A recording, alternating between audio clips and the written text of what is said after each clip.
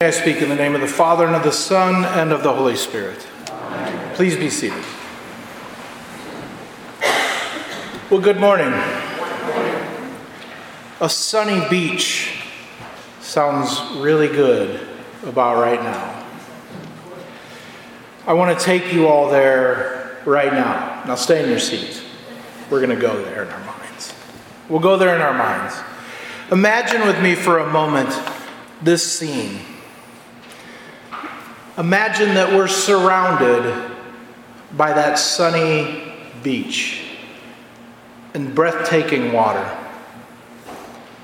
Kids building sandcastles. Joyful noise everywhere of people playing in the water, feeling the warmth of the sun, embracing the beauty of God's creation. Suddenly there's a scream of a woman, a mother, that cuts through the peace. Everyone begins to look around in curiosity at where this distraction is emanating from. Quickly, everyone's eyes lock on a woman carrying her child from near the water. Her body appears lifeless.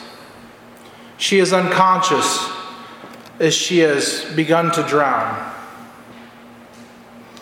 People begin to rush towards the woman who, exhausted, falls to her knees, completely helpless. Most of us have been in some type of similar situation. The feeling of being helpless is dreadful. Maybe there's been a time in our lives where we have been penniless. No job, no feeling of hope. Hungry, with no way to obtain food. Hurt, with no ability to work. Helplessness can make you feel like in a world of billions, you are standing alone. Imagine this woman holding her baby's seemingly lifeless body on the beach. She is screaming at the top of her lungs, but to her, in this moment, in this situation, she can't hear a sound that even she is making.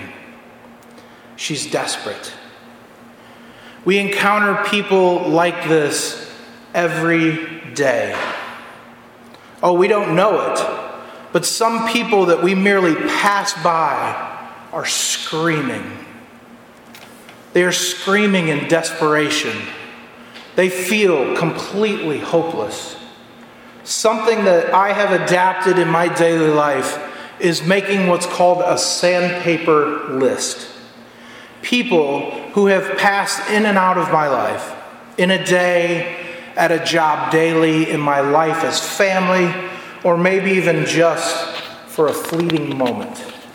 These are sandpaper people.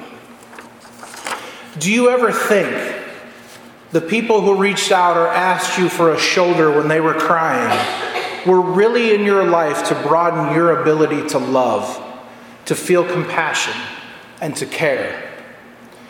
Do you ever think that the people who broke up with you or left your life really did not leave you at all, but you left them as there was a new chapter coming in your life you could not see at that time? Do you ever think the people that you think talk too much are really in your life to help you learn how to better listen? Do you ever think that the people you believe ask too many questions are really in your life to help you improve your communication skills? Do you ever think the people who asked you for a handout or for a hand up are really in your life to teach you it's not your place to judge? Do you ever think the people who upset you or made you angry were really put there to help you work on your patience?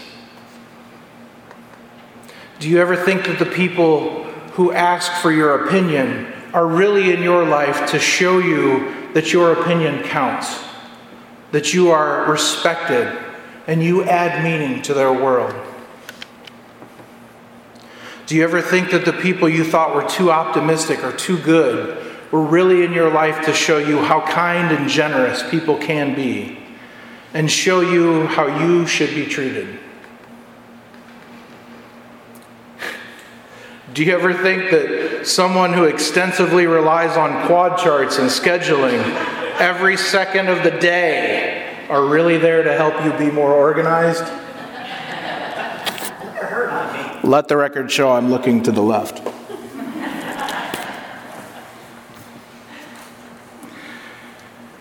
Who should embrace these God-given moments?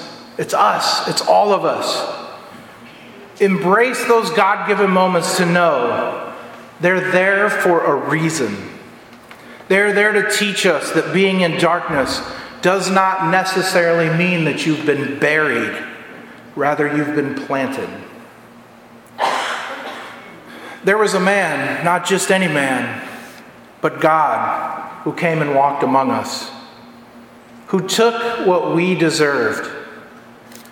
He took the cross so that we may have life. A man in my life once told me that sometimes we find ourselves in situations where we know the words, but we just can't hear the music. What I mean is that life-changing and life-shaping moments happen in the blink of an eye. At the moment it happens, we can't see it, but we can point back to it later, to that time in our lives where it or they changed our life. Now, I won't leave you hanging in my story of the nearly drowning girl any longer. A circle formed around this woman on the beach. An old man actually got there first, but was pushed out of the way. Now there was a ring of people, and he stood just watching on the outside. He could not force his way in, for he was too feeble at this point in his life. But he didn't have to. You see, a young man had reached the girl and demanded that everyone back up. "Give me space," he shouted. He took the seemingly lifeless little body in his arms and laid her flat on the sand. He declared as loud as he could, "I've just learned CPR." He began to perform it. Minutes later, the young girl began to breathe. She would be fine. The young man who saved her was enveloped with hugs and high fives. The people were cheering and laughing and embracing each other. There was an immense amount of pure joy on that beach. The old man waited his time for when the young man was walking away. He watched and started to walk towards the young man. And the young man dropped to his knees and passed out. If you've ever experienced doing CPR before, it can be the most amazing adrenaline dump that you can imagine. You're purely exhausted. The young man soon woke up in an ambulance.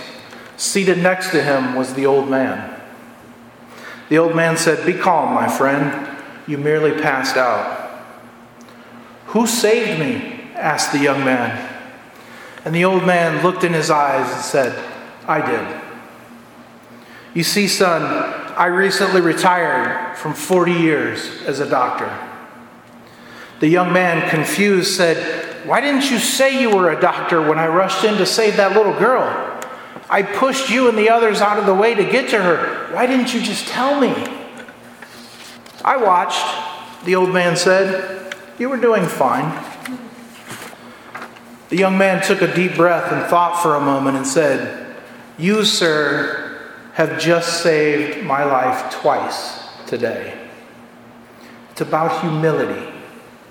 Humility is what Jesus is teaching us in this gospel lesson today. He not only does it once, but he enforces it with two parables. Now, he told a parable to those who were invited when he noticed how they chose the place of honor, saying to them, "When you are invited by someone to a wedding feast, do not sit down in a place of honor, lest someone more distinguished than you be invited by him. And he who invited you both will come and say to you, 'Give your place to this person,' and then you will begin with shame to take the lowest place. But when you are invited, go and sit in the lowest place, so that when your host comes, he may say to you, 'Friend, move up higher.' Then you will be honored in the presence of all who sit at the table with you. For everyone who exalts himself will be humbled, and he who humbles himself will be exalted. Then he goes on with the parable of the great banquet. He said also to the man who invited him, when you give a dinner or a banquet, do not invite your friends or your brothers or your relatives or rich neighbors, lest they also invite you in return and you be repaid. But when you give a feast, invite the poor, the crippled, the lame, the blind, and you will be blessed, because they cannot repay you. For you will be repaid at the resurrection of the just. We have all been invited to a great feast, to a huge banquet. We have been invited through our Christian faith to live forever. God has used many a humble human being to spread this message and to teach faith. People thought Noah was crazy until it started to rain. Job humbled himself in horrible torment, yet he was invited. Abraham, Moses, Daniel, and David, the Virgin Mary, St. Paul, all humbled themselves. You see, in order to be a Christian, you also must humble yourself. Let Jesus be Jesus, and you just be willing. No matter where he calls you, no matter what you see someone post on social media, no matter how much money you have or not, let Jesus be Jesus, and you just be willing. Humans often look for lofty thrones to sit on. Jesus and those who truly want to do his will look for feet to wash. My grandfather, Father Fred Brooks, God rest his soul, once told me that priests and bishops should always be buried with their feet at their headstone. Why? Because on the day of resurrection, he would say, we should stand facing the people we served and led, so that they can see our face when we face judgment.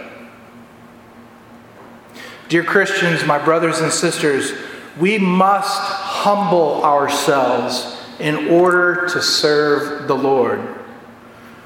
If their name isn't God, their opinion doesn't much matter.